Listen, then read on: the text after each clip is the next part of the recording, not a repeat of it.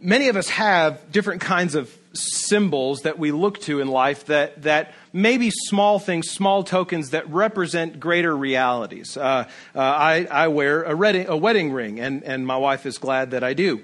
And on its own, it's not much. It's a size 10 ring made out of tungsten. It's a little bit heavier than most other rings, and kind of a dark gray material. On its own, this ring means nothing. But when given to me by my wife and accompanied with various vows and promises made in the presence of God and others at our wedding, this ring took on a whole other significance, much deeper significance. And so this ring on its own means nothing, but placed on my finger, it reminds me of all of the promises that my wife and I made to each other. Of the marriage that we have, of the covenant that we entered into as a husband and a wife before God, and that by His help we would picture the gospel in our relationship with one another and in our family. There are lots of other little things I'm sure that you can look at in your own life, small tokens that on their own may not mean anything, may not look much, but for you, and because of the experience that you have surrounding that token, or maybe the events of life that were taking place at the time you received that token, that ring, that necklace, that maybe trinket on your dresser symbolizes something much greater, a greater reality. And so it is when we come to Genesis chapter 23. We see the death of Sarah, Abraham's wife. At first glance, if we don't press into the text very much, we may see just another text about a woman who dies and a husband who buys her a burial plot. When Sarah dies, Abraham will go to lengths to purchase a cave in a field as a burial plot for her in this chapter. That's just kind of on the surface, though. There are much deeper meanings to what is going on here. This purchase of a burial plot for his wife and ultimately for him and his family moving forward will serve as a stake in the ground of the land of Canaan for Abraham's descendants' future possession of it. In this text, we continue to see, as we have seen week after week after week in the life of Abraham, that God is working His promises to fulfillment and to completion just as He said. As God's promises begin to bear fruit in the Old Testament, even here in the death of Abraham's wife, Sarah, these promises and the fruit of these promises point us to their ultimate fulfillment in the new covenant, their ultimate fulfillment in the spiritual realities that we have taken hold of in Jesus. As we look at Genesis 23 this morning and the death of Sarah, I would hope that we would find encouragement in our hope for God's final consummation of all things, as we see His timely fulfillment of His promises to Abraham. Would you stand with me as we honor God by reading His word? Genesis chapter 23, the entire chapter reads thus. Sarah, Abraham's wife, lived 127 years. These were the years of the life of Sarah. And Sarah died at Kiriath Arba, that is Hebron, in the land of Canaan. And Abraham went in to mourn for Sarah and to weep for her. And Abraham rose up from before his dead and said to the Hittites, the people that lived in the land nearby him, said, I am a sojourner and a foreigner among you. Give me property among you for a burying place, that I may bury my dead out of my sight. The Hittites answered Abraham, Hear us, my lord. You are a prince of God among us. Bury your dead in the choicest of our tombs. None of us will withhold from you this tomb to hinder you from burying your dead. Abraham rose and bowed to the Hittites, the people of the land, and he said to them, If you are willing that I should bury my dead out of my sight, hear me and entreat for me Ephron, the son of Zohar, that he may give me the cave of Machpelah, which he owns. It is at the end of his field. For the full price, let him give it to me in your presence as a property for a burying place. Now Ephron was sitting among the Hittites. And Ephron the Hittite answered Abraham in the hearing of the Hittites, of all who went in at the city gate, at the gate of his city. No, my lord, he said, hear me. I give you the field, and I give you the cave that is in it. In the sight of the sons of my people, I give it to you. Bury your dead. Then Abraham bowed down before the people of the land, and he said to Ephron in the hearing of the people of the land, But if you will hear me, I give the price of the field. Accept it from me, that I may bury my dead there. Ephron answered Abraham, My lord, listen to me. A piece of land worth 400 shekels of silver. What is that between you and me? Bury your dead. Abraham listened to Ephron, And Abraham weighed out for Ephron the silver that he had named in the hearing of the Hittites, 400 shekels of silver, according to the weights current among the merchants. So the field of Ephron in Machpelah, which was to the east of Mamre, the field with the cave that was in it, and all the trees that were in the field throughout its whole area, was made over to Abraham as a possession in the presence of the Hittites before all who went in at the gate of his city. After this, Abraham buried Sarah, his wife, in the cave of the field of Machpelah, east of Mamre, that is Hebron, in the land of Canaan.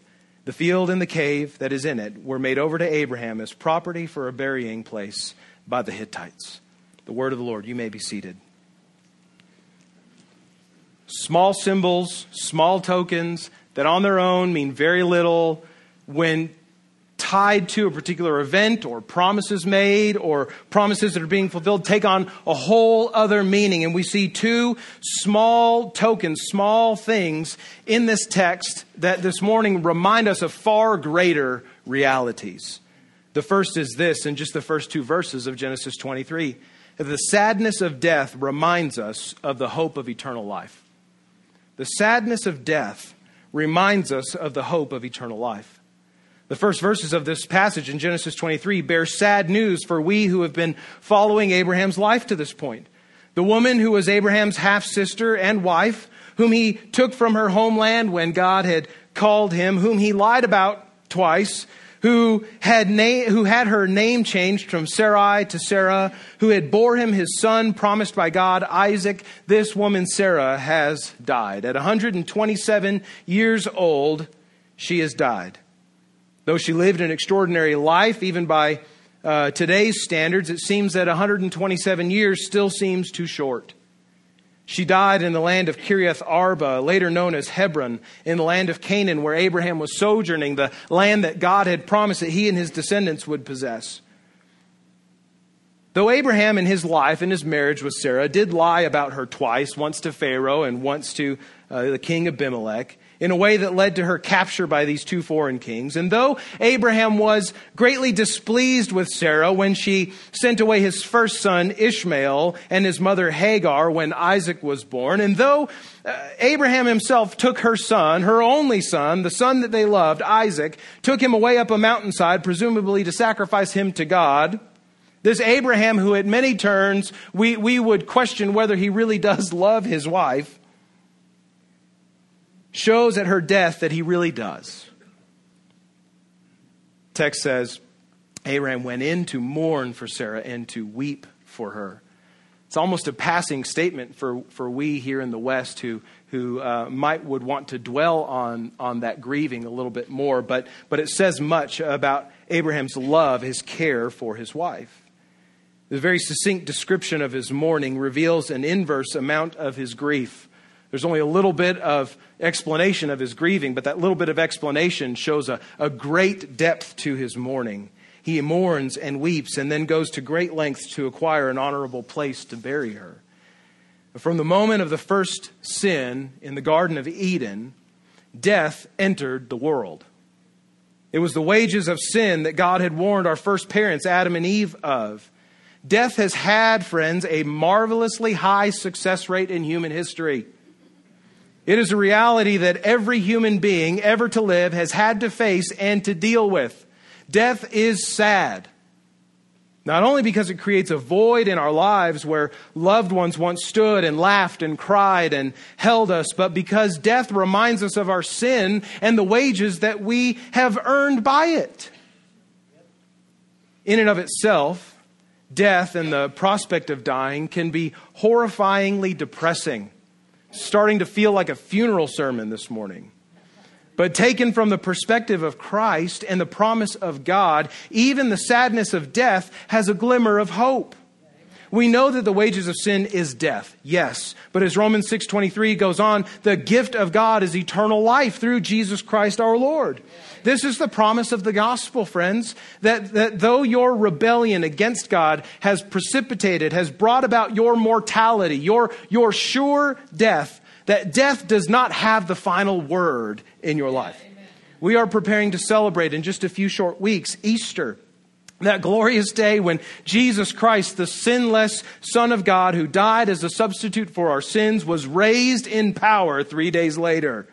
The hope of the gospel is that by trusting in Christ, by giving your life over to Him as Lord, repenting of your sin, that though these bodies of flesh will one day die, they will be raised by the power of the Spirit of God to live everlasting in the presence of Jesus, our risen Lord. Death is sad, but it reminds us of the hope of eternal life we have in Christ.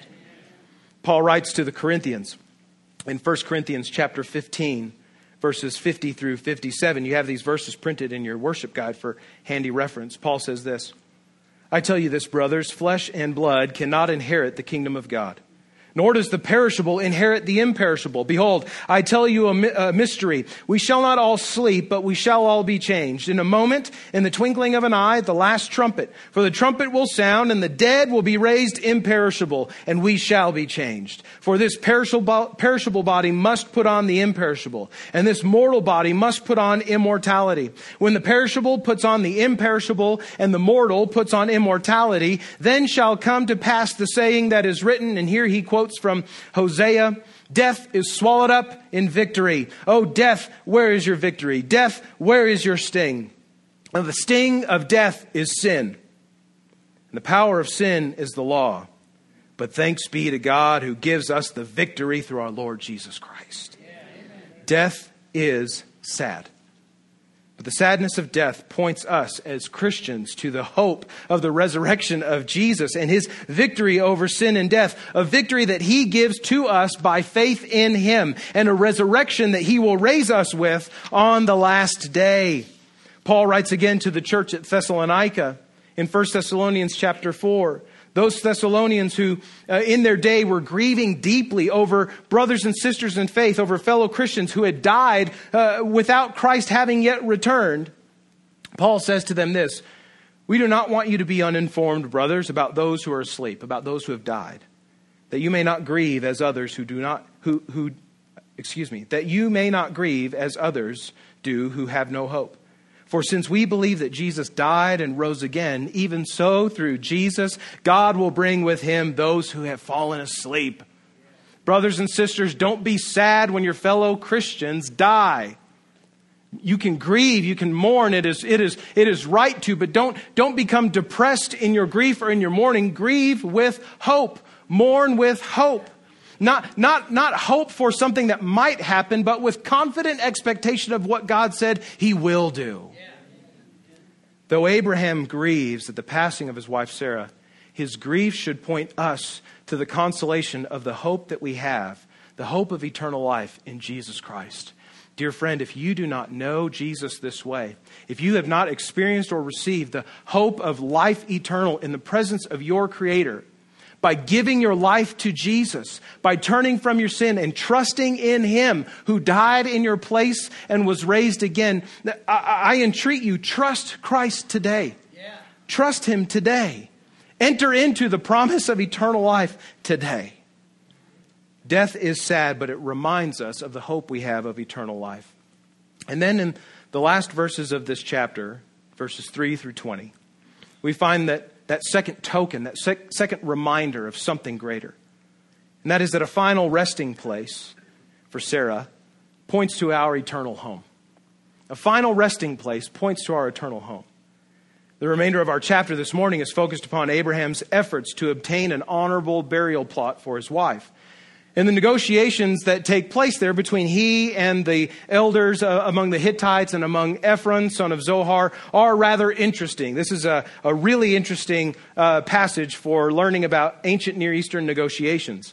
Now, from one perspective, the agreement that they come to seems rather odd.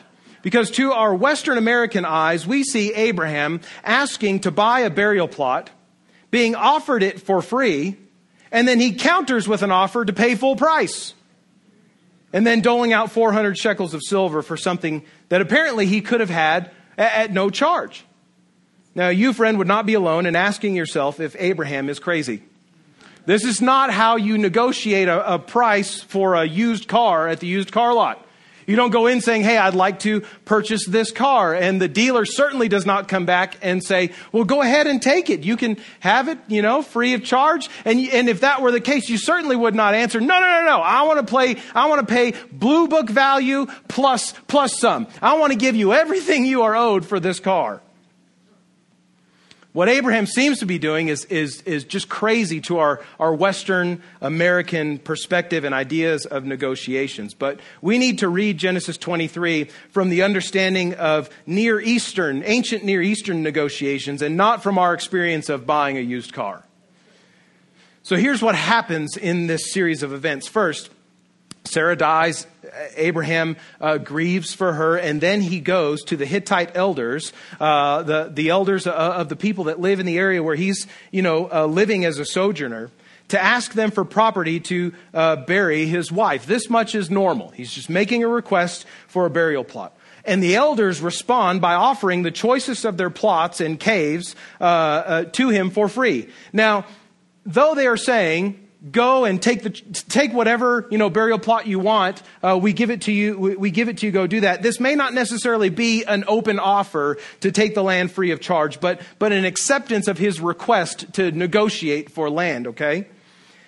Abraham approaches them again a second time, and now he asks for a very specific plot. They say, take the choicest one. He goes, well, actually, I have one in mind. It's a cave at the edge of a man named Ephron's property.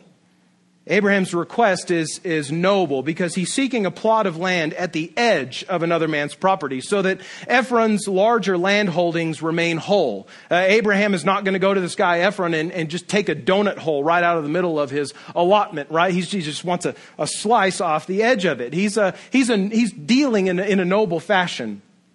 Now, Ephron, who is apparently in the company of the elders there, says rather generously to Abraham, he says, no, my Lord, I give it to you. Go bury your dead. I give it to you, it's yours. But we know that in the Near East, both in ancient days as even now, generosity and hospitality are of the highest value. If someone came to your house, even if it was a stranger or a foreigner in the land and needed a place to stay, it would have been incredibly insulting for you as an ancient Near Eastern person to turn them away. Hospitality was a major virtue in that culture, and it remains so even today. Even in negotiations like this, the seller would want to appear exceedingly generous. So Ephron, even though he may not intend to really sell the land for free, is showing, hey, I'm willing to be generous. Just go take it, bury your dead. So Ephron's initial offer is not really an offer to take the land free of charge. It could be one of two things, though. Either one, Ephron is giving an offer to allow Abraham to use the land with an obligation to remit use back to its owner at a later date. So Ephron is saying, I give you the land, go bury your dead. And sort of parenthetically, he's saying, but later on down the road, I may require to take the land back from you. So I'll give it to you to use as long as I'm comfortable with you using it. Or Ephron could mean, and this is what I think he's getting at, that he's offering the land free of charge as a way of testing Abraham's starting negotiation point. I'll offer it for free. He knows I don't really mean it for free, but that will elicit his counteroffer, and then we'll have a starting place for negotiations. If he lowballs me, I'll just, discount the offer altogether and negotiations will be done. If he comes in at a price maybe close to where I want to be, we'll work from there. So Ephron says, no, my Lord, take it for free. And Abraham counters with just the wildest of counteroffers. He counters the offer of free with a payment of full price. Abraham says, whatever you want for it, I'll give it to you for that. Or I'll take it for that price. Here again, we find that Abraham is not looking to get a good deal. Neither is he trying to hide his intentions. Abraham wants a piece of land that will belong to him outright. And he is willing to pay fair price for it. He's not seeking to enter into any sort of relationship that would bring other obligations upon him by the landowner. And also, he wants to just, I think, to be done with this transaction. I want the land. I'll pay you what you want for it. And so Ephron, son of Zohar, responds with a continued show of generosity and relational equity. He says, and here we have to kind of read into what he's saying a little bit more. He says, oh, Abraham, we're good friends by now, aren't we? Why should a price of 400 shekels keep us apart. What's a piece of land worth 400 shekels between you and me? You know, why should the price of a piece of a plot of my land, why should that keep us from being friends? That sounds kind of fishy, Ephron's statement, because it sort of is. Ephron appears to be playing up his and Abraham's new relationship, their new friendship, partnership, as a means of getting paid what is likely a fairly hefty price. 400 shekels is not something to just laugh at. It's not pocket change. This is a large price that Abraham would have had to consider in paying for. Ephron is self-serving in this scene. He wants to show that his and Abraham's relationship is of such a kind that he can appear to be generous while also getting everything that he wants. Ephron is a self-serving man. He's also a shrewd man. He uses the cultural norms of his day to disguise his self-serving nature. But unlike Ephron, Abraham is straightforward the whole way through. I'd like a plot of land to bury my wife. Okay, take a choice plot. Well, no, I'd like this one. Thank you very much. Okay, well, go and take it. Well, no, I want to pay full price for the thing. Oh, we're such good buddies. Abraham's 400 shekels between you. Well, what's that? What's $10,000 or $15,000 between us, right, Danny? No big deal. Abraham shows that he's straightforward the whole way through. He's a noble, he's an honorable man. He says what he means what he says, and he immediately pays the full cost of 400 shekels and acquires the land fully and legally in the sight of all the Hittite elders so that they might know for generations to come that land is his. And he goes and he buries his wife Sarah there. What is most significant about this whole scene is this: that Abraham now actually owns property in the land that was promised to him by God. This is huge.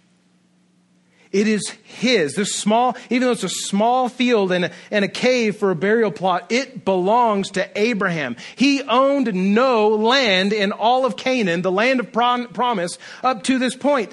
But now he owns this plot of land and no one can take it away. It is small.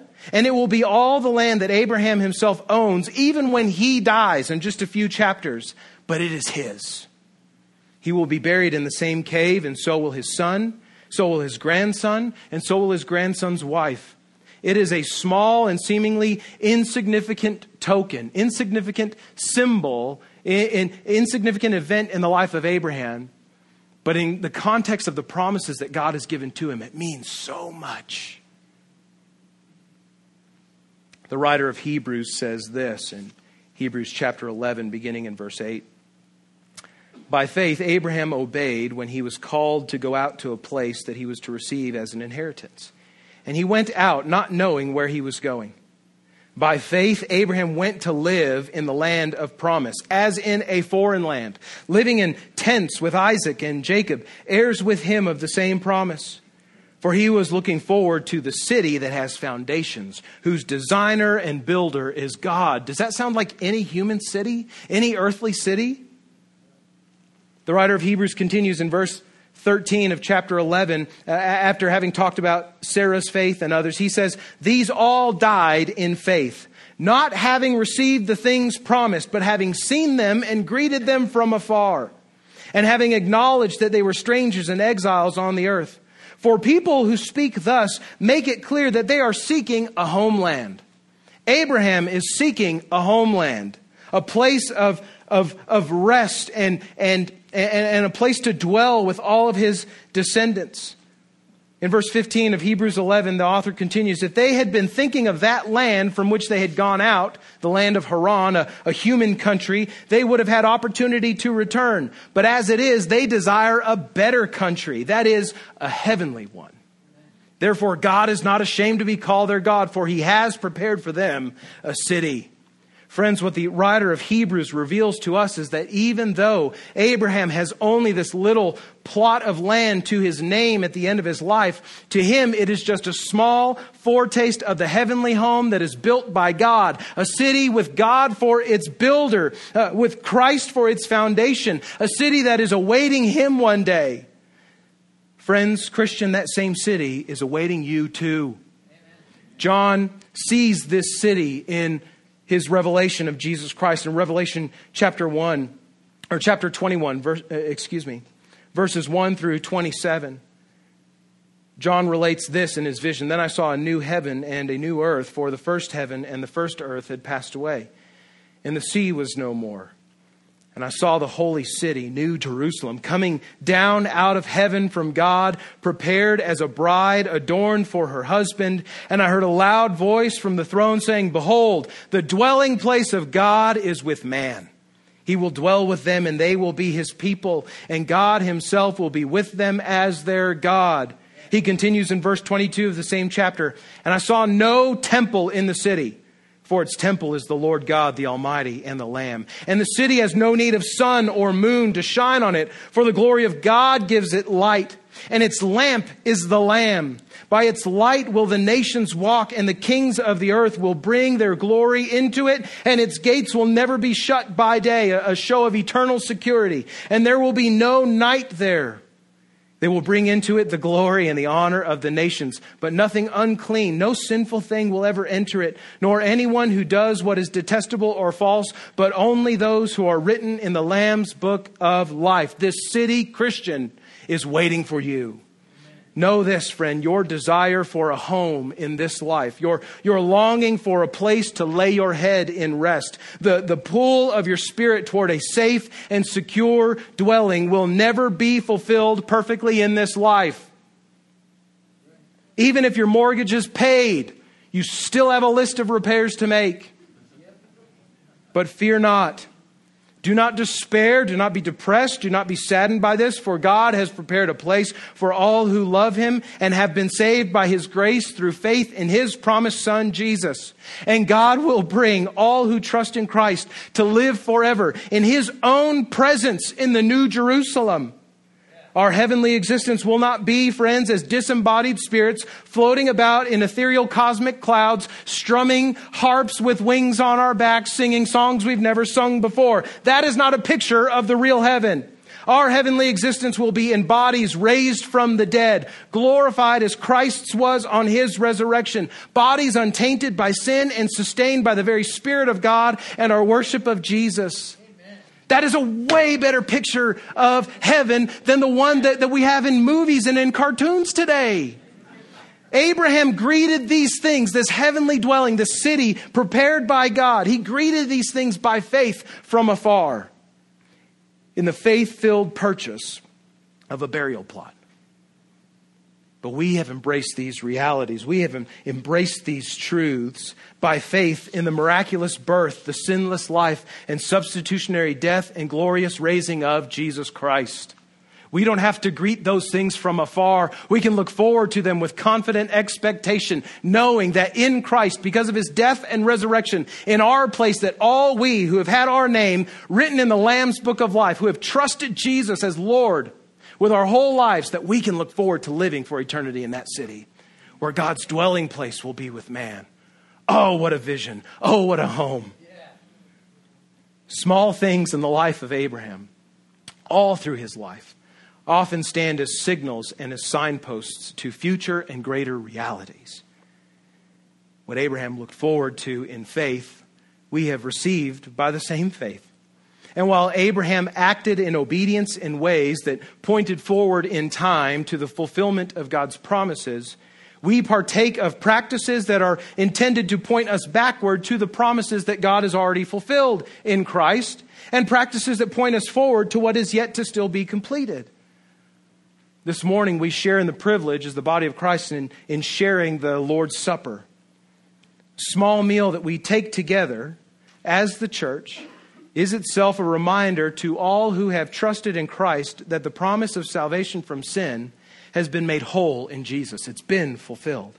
And that our hope, our confident expectation of eternal life in Christ is secure as we wait his second coming. The small meal we take together, this ordinance, this command of Jesus, for those who have submitted their lives to him as Lord, we take together as Christians, reasserting our commitment both to Jesus as Lord and to one another as the body of Christ.